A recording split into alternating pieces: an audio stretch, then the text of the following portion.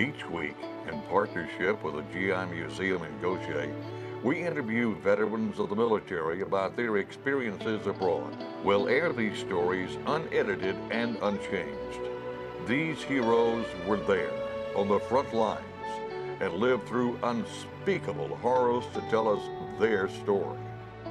And now, we sit down with a true hero. Hello and welcome to another edition of Local Heroes, brought to you by WKFK TV7 in Pascagoula, Mississippi, in cooperation with the GI Museum in Goshen. As you can see again, we're not in the GI Museum in Goshen. We are aboard the Battleship Alabama BB-60 in Battleship Memorial Park in Mobile, a place that is full of family, fun, and entertainment, and it is a history experience. And I encourage you, if you haven't been here, you need to come. If you hadn't been here in a while, you need to come back and see the Battleship Alabama. It's a place that you and your family will enjoy. I have the distinct privilege of talking to Mr. George Coaker again today. Mr. Coaker was on the USS Hornet in World War II. He was on board the Hornet when the Doolittle Raiders, the B-25s, took off to bomb Japan. He was on the Hornet when it was sunk off Guadalcanal at the Battle of Santa Cruz. And Mr. Coaker, welcome back to another edition of Local Heroes. We want to pick it up where you've been sunk, you've been transferred to the cruiser Northampton, and you were transferred in a bosun's chair? Yes, sir. Now, when you talked about that story earlier, Mr. Coaker, in another show we did, you didn't tell everybody that those ships didn't stop dead in the water for you to do that. No, they would have their knots were still the same, doing about 20 knots. 20 knots, that's pretty fast, and you had to be pulled across from one ship to the other in this chair, basically. And of course the ships are moving. Yes. The ocean is not slick as glass, so you're bouncing up and down and you're hitting the water and you're coming back up. Were you a little scared? Obviously, but I'd seen it done before, so that gave me a little security. A little security. So you get to the cruiser Northampton, and your job on board the cruiser was to take care of the wounded. Take care of the wounded, because I was in the medical department. From the Battle of Coral Sea. Santa Cruz. Santa Cruz Islands, right, yes. Yeah. There were a lot of wounded? Quite a few. We had about 280, I think, if my memory is correct. And then they were transferred over to the Northampton, and we had to take care of them. And then where did the Northampton go with you following this operation? Took me into Noumea, New Caledonia, and that's an island north of Guadalcanal, and we stayed there until I could get a troop transport.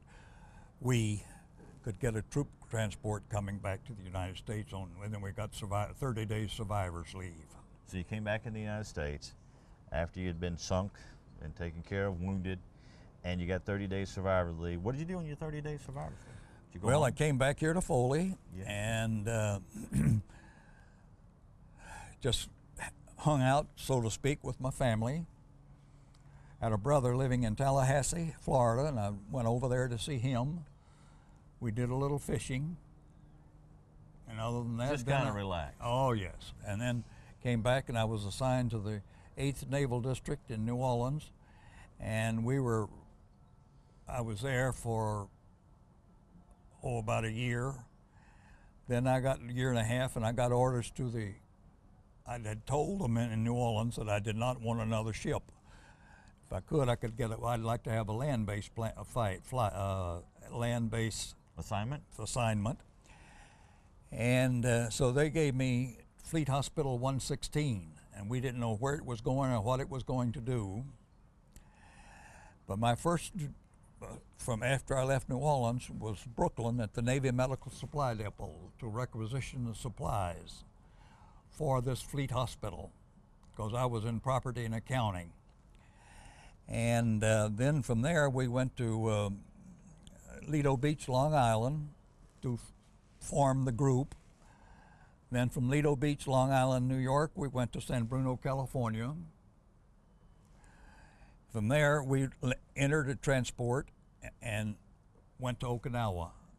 and we landed on Okinawa. We missed the real fierce fighting at the beginning of Okinawa, but when we landed in with packs on our backs and all the trimmings like that. And we went to Naha, which is the southern tip of Okinawa. And it had been completely demolished by our battleship cruisers and gunners and everything, and it was destroyed. So we were ready to put up Fleet Hospital 116, but in the meantime, President Truman had signed the agreement to drop the atomic bomb. And if you remember, I've forgotten the name of the plane. There was a movie. Enola Gay? No, that was a gay ship. Yeah, I've forgotten the name of the ship. But anyway, they assigned it on the Missouri. Was it the Indianapolis? Okay, I'd forgotten it. And anyway, after that, why, they started, if you had 90 points, you could be discharged. And I had my points. Oh, yeah, and the surrender was signed on the Missouri, you're right. Yeah. Missouri, that's what I was trying to think, Missouri. Yeah. But Truman being from Missouri, that's why I thought it was Missouri, but I'd slipped my mind because I hadn't thought of it in that respect. And a lot of people will say that Harry Truman will go down in history as one of the best presidents we ever had by making that decision. I've heard that, and I know you have too, haven't you? Yes, sir, I sure have. They estimated there'd be over 1 million casualties if we'd invaded Japan. Let's go back to requisitioning the supplies for a fleet hospital. I would imagine that was more than a few bandages and a little iodine in a bag, huh? It was going to be 1,500 beds. So you analyze what that would have consisted of. All the surgical instruments and beds and supplies and everything. It had to be more than a shipload. Oh. How long did it take you to requisition all that? I mean, 3 months. Well, there's no computer back then. You had to do all this probably on a manual typewriter. Right, and I typed, thank goodness. Well, you were lucky there. You didn't have to write it all out, but still typing on a manual typewriter for 3 months.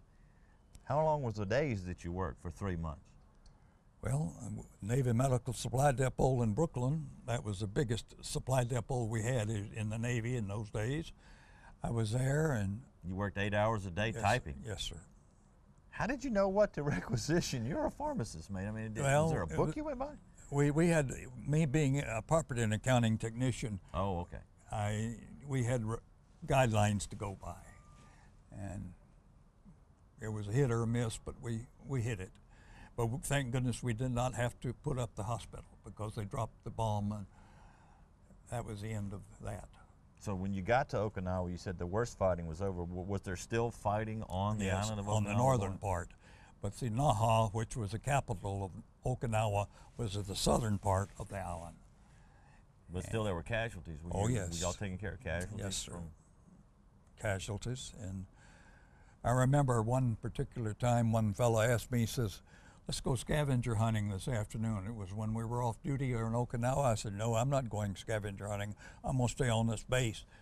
And he went, and he started down in a cave. Some Japs were down in this cave, and they machine gunned him, just zoom, zoom, zoom. So he went down there looking for souvenirs. Mm-hmm. It's been said that GIs don't fight wars for their country, they fight it for souvenirs, so I guess maybe that's what he was doing. That's a good point. So you're taking care of basically the Marines and No, we didn't do anything medically on Okinawa. Nothing medically on Okinawa? No, because the war was too close to the end, and we just was there to survive the weather. It would rain for 2 hours, and the sun would come out for 2 hours, and mud would cake to your feet 6 inches deep. While the wind was blowing dust in your face? No, it didn't have that. It had bad weather. And Okinawa was something, but they say it's a beautiful island now, and it's a place to go to for R&R. So you're from Foley, Alabama. After the war's over, you get out on points, and you come back to Foley? No. I had married my wife at that time, who was a Navy nurse, and she was from Orrville, Ohio, and she was back at home with her mother and father. So I went up where they were, and I enrolled at Ohio Northern University and in pharmacy school, and I finished 3 years of pharmacy school in 2 because I had missed a year in the service of work, financial work is what I'm trying to say. And I became registered in Ohio, and I worked in a drugstore in Ohio for about 9 months. Then I went to work with Eli Lilly and Company, pharmaceuticals and sales. And then I was in Ohio for 10 years, and I became district manager in Charlotte, North Carolina, and then from there I was in Kansas and Missouri. So then when I retired in '79, I came back to Foley, and we have been there since.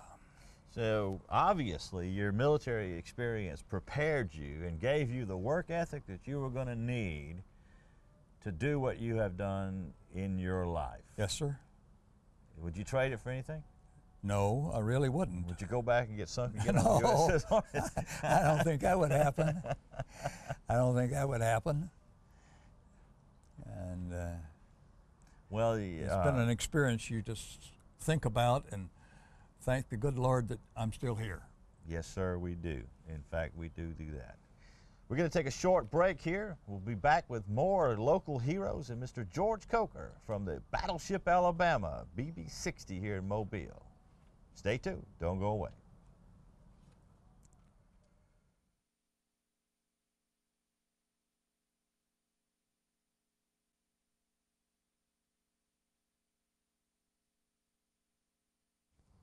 Welcome back to Local Heroes here on WKFK TV7, coming to you today from the Battleship Alabama in Mobile, Alabama, a place that you should all come see with you, yourself, and your family. We are continuing with Mr. George Coaker, a pharmacist's mate on board the USS Hornet. Mr. Coaker witnessed and was there when the B-25s took off from the Hornet on the raid to Japan. Mr. Coaker was also, unfortunately, sunk with the ship and survived, thankfully, when the ship was sunk at the Battle of Santa Cruz off Guadalcanal. Mr. Coaker, you were a pharmacist mate in the Navy. And you were drafted, or you joined the Navy? I joined the Naval Reserve. You joined the Naval Reserve, and then you were activated. And you chose to be a pharmacist mate, or you chose to go into the medical field in the Navy? I chose the medical field of the Navy. Why did you choose the medical field? Well, when I was younger and in college, I always wanted to be a doctor. So I thought, well, I'd go in the medical field. And incidentally, going back in one of my articles I told you, I went to Copiah Lincoln Community College at Wesson, Mississippi, and I want to tell you this, every one of my credits at Copiah Lincoln Community College in Wesson, Mississippi was transferred when I got out of the Navy to my Ohio Northern University, where I went to college. Now that's remarkable for Copiah Lincoln. Okay, yeah, I guess, yeah, it is remarkable today. So did you get a lot of self-satisfaction? Did it make you feel good to work in the medical field and to help these guys on board ship? They would come to see you when you weren't in combat for just about any ailment they had, right? You were the doc. Did they call you doc? They called us doc. They called you doc. We had the pharmacist mate on our sleeve, you know, the sticker cross. So they'd come to you for everything from the common cold to any injury that they suffered while they were on board ship doing anything non-combat. Yes, sir. And then during combat, you were taking care of casualties. Yes, sir. How did that make you feel? How did you handle some of the things you had to do, or some of the things that you saw or that you were doing when you were taking care of wounded? Well, I remember one thing, one man that I walked over to, and he says, "Oh, Doc, I'm all right." He says, "Go on, somebody else is worse than I am." That was the attitude they had when they were injured. So he wasn't injured that badly. He said, "Go to someone who's injured worse than I am." So you remember little things like that. And so you did, and then you got back to him, and obviously he survived. Yes, sir, I guess, because I lost track of him because I never knew what happened to him after that. When the casualties occurred on the Hornet, when the ship was being bombed, they say it started about 10 in the morning and it ended about 5 in the afternoon. You were constantly going down and getting the mattress covers off for the wounded? Were you burying wounded at sea during an attack? They attacked us periodically, yes, and they were doing that. But see, we did that because if we had just put them overboard, they could float. Well, they went to the bottom of the sea and the sharks wouldn't get them. Right. Yeah. Well, normal procedure was to put like a 5-inch shell in there with them sometimes. Any weight, heavy weighted, anything metal that we could find. So the attacks by the Japanese that day were off and on. It wasn't continuous. No, sir. It was continuous. It was off and on. Yes, that's a good word. Off and on. So the anti-aircraft fire would open up, and then the Japanese would attack, and then there would be a lull. And obviously, you had to take care of more wounded. Right. Obviously, the ship was in some sort of peril. We had no power whatsoever. As I said, the first attack knocked the forward and aft engine room out, and we were dead ducks sitting there in the ocean. So after the first attack, the Hornet was dead in the water. Yes, sir. It couldn't move. The Northampton tried to get us under tow. They threw her lines over and they'd get us under tow, and then another attack would come, and then they'd have to cut loose to save her own neck. So they cut the lines, and she could get her speed and get out of the way. And then the attack would stop, and the Northampton would come back and try it again? Yes, sir. They did that 2 or 3 times. But it became useless, and they said it wasn't worth it, and to put that many other soldiers at risk of being sunk on the Northampton. What was going on board the ship? I mean, could you feel the impact of the hits? Oh, yes. Hear the explosions of the ship? Sure. The ship. So you knew, obviously, that you might have to get off this thing. Yes, sir. They were anti-piercing bombs, as you know, and it means the first or second decks they would hit. That was what they were hitting us with. And was there a lot of smoke, a lot of fire on board ship? No, not really. No, not really. There was one out on the fantail for something caught fire. There's some gasoline out there. But one thing I missed in the earlier thing in conversation that we were talking about just came to me. We were sailing one afternoon, patrolling off Guadalcanal before we were sunk, and the carrier Wasp had sailed around the Horn in South Africa and had delivered some P-51 Army fighter planes to some base, and they came back and they joined us, and they were another carrier to join us patrolling off Guadalcanal. And after she had gotten there, just as she was refueling in the middle of the day, and a Japanese submarine was laying to, and it submerged and sent a torpedo into the Wasp, and I saw that whole thing hit, and it just blew right straight up in the air with nothing but black smoke, and that was the ending of the Wasp. So you witnessed the torpedoing and the sinking of the Wasp. Right. More history, more history. Let's jump back to the B-25s again. I mean, we're going all over the place, but there's questions I wanted to ask you. When the B-25s were first loaded onto the Hornet, these are the 2 that did the experiment. Did you know what was going on then? No. You had no idea? No idea. Do you think maybe the Navy was a little crazy for putting No, Army sir. bombers on a And you were not allowed to ask. You were not. You didn't think they were a little. And you weren't allowed to ask. Well, we didn't You ask. just had to wonder, what are we doing with these B-25s? Did you get to witness the first B-25s taking off in the experiment? No, not those. No, you didn't. You just heard it? Or you No, but then there again, like I've explained to you earlier, we couldn't figure out why they were going to do this. Because of the bridge on the starboard side, it had to be cleared. Yeah. And all the port side had to be over the water for these planes to take off. We knew that the mission that we were on, they could never come back to us. Yeah, it was basically a suicide mission of sorts. Good point. But they still had to do this, and they did it willingly, and they volunteered. They were all volunteers. Nobody wanted to stay back. Right. That says something about the patriotism of all of you guys, which formed the greatest generation in the history of this country. All of you went forward, and all of you did the job that you had to do, no matter how big, no matter how small, so that you and I could sit on the deck of this wonderful memorial today and talk about this. How do you feel about being a part of the greatest generation? Well, I feel very good about it, but the prestige has gone down, the patriotism has gone down since that time. I think everybody knows that in the United States. You don't have that now. Like the draft or anything like that, you don't have that. So it'd be a rough situation. But you do feel like you did something We had to do you had to do to save the country. to save the country, to save the United States from tyranny in the world. You see, we were being, next would have been Europe. We were fighting the Germans, the Italians, and all that, and then the Japanese came on one side. So we had two sides to fight. You had two sides to fight at the same time. Yeah.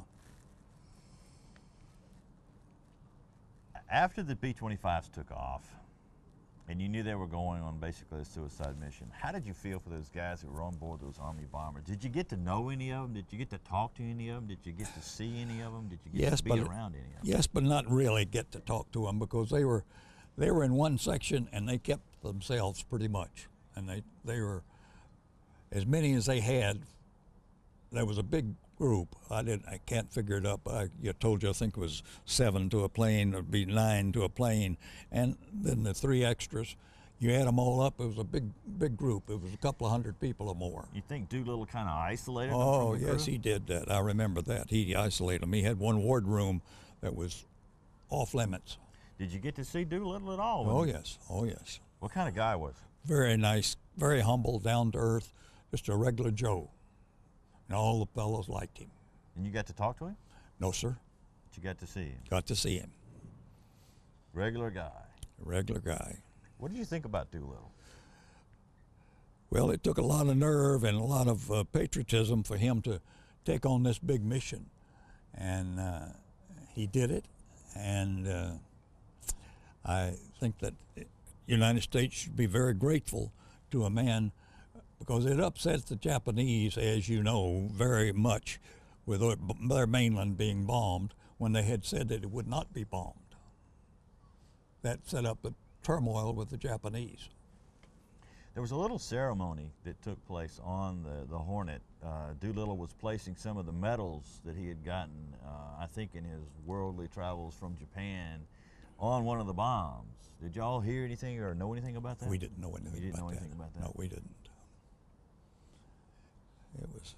Now, there were some Army crewmen left on board the Hornet after the raid took They off. came back into Honolulu when we came into Honolulu, and then they went their way.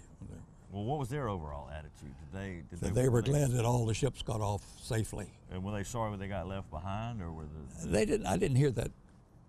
You didn't get to mix with them too much, so I didn't get to hear it. But you know that they were sorry, because they would have liked to have been on one to say that they were born, because you said you knew a man that was on it, on a ship. Yeah. So. Very good, very good. Is there anything you'd like to tell anybody out there listening to our interview, Mr. Coaker, about your service? No, except that I said I'm very thankful that I'm alive. A lot of us are under 6 foot under. Oh, well, I'm glad you're here today, too. I really am. It's an honor and a privilege to talk to you. And I guess the only thing to say that it wasn't my time. Well, Mr. Coaker, I want to personally thank you for your service in World War II. I think that everybody in this country owes the greatest generation more now than ever. I think we all need to recognize that. We all need to be cognizant of it, and we all need to thank you guys even more than we have. And I know y'all are humble, and I know you said I only did my job, but I want to thank you from the bottom of my heart for your service and for being here today on Local Heroes. Let me say just one other thing to you. This is, I doubt if you could find them now, but you have in my folder I gave you a book. It's called A Ship to Remember, and it's about the Hornet. And then there was another book, 30 Seconds Over Tokyo, and they made a movie out of 30 Seconds Over Tokyo. So those, if you haven't seen that, see it, because it puts your humbleness in your heart for what they've gone through. Yes, sir. We're out of time, Mr. Coaker. Thanks for being here today. Thank you for your courtesy. That's it for this edition of Local Heroes. Please tune in next week for another exciting and wonderful show on WKFK TV 7. Thank you for watching.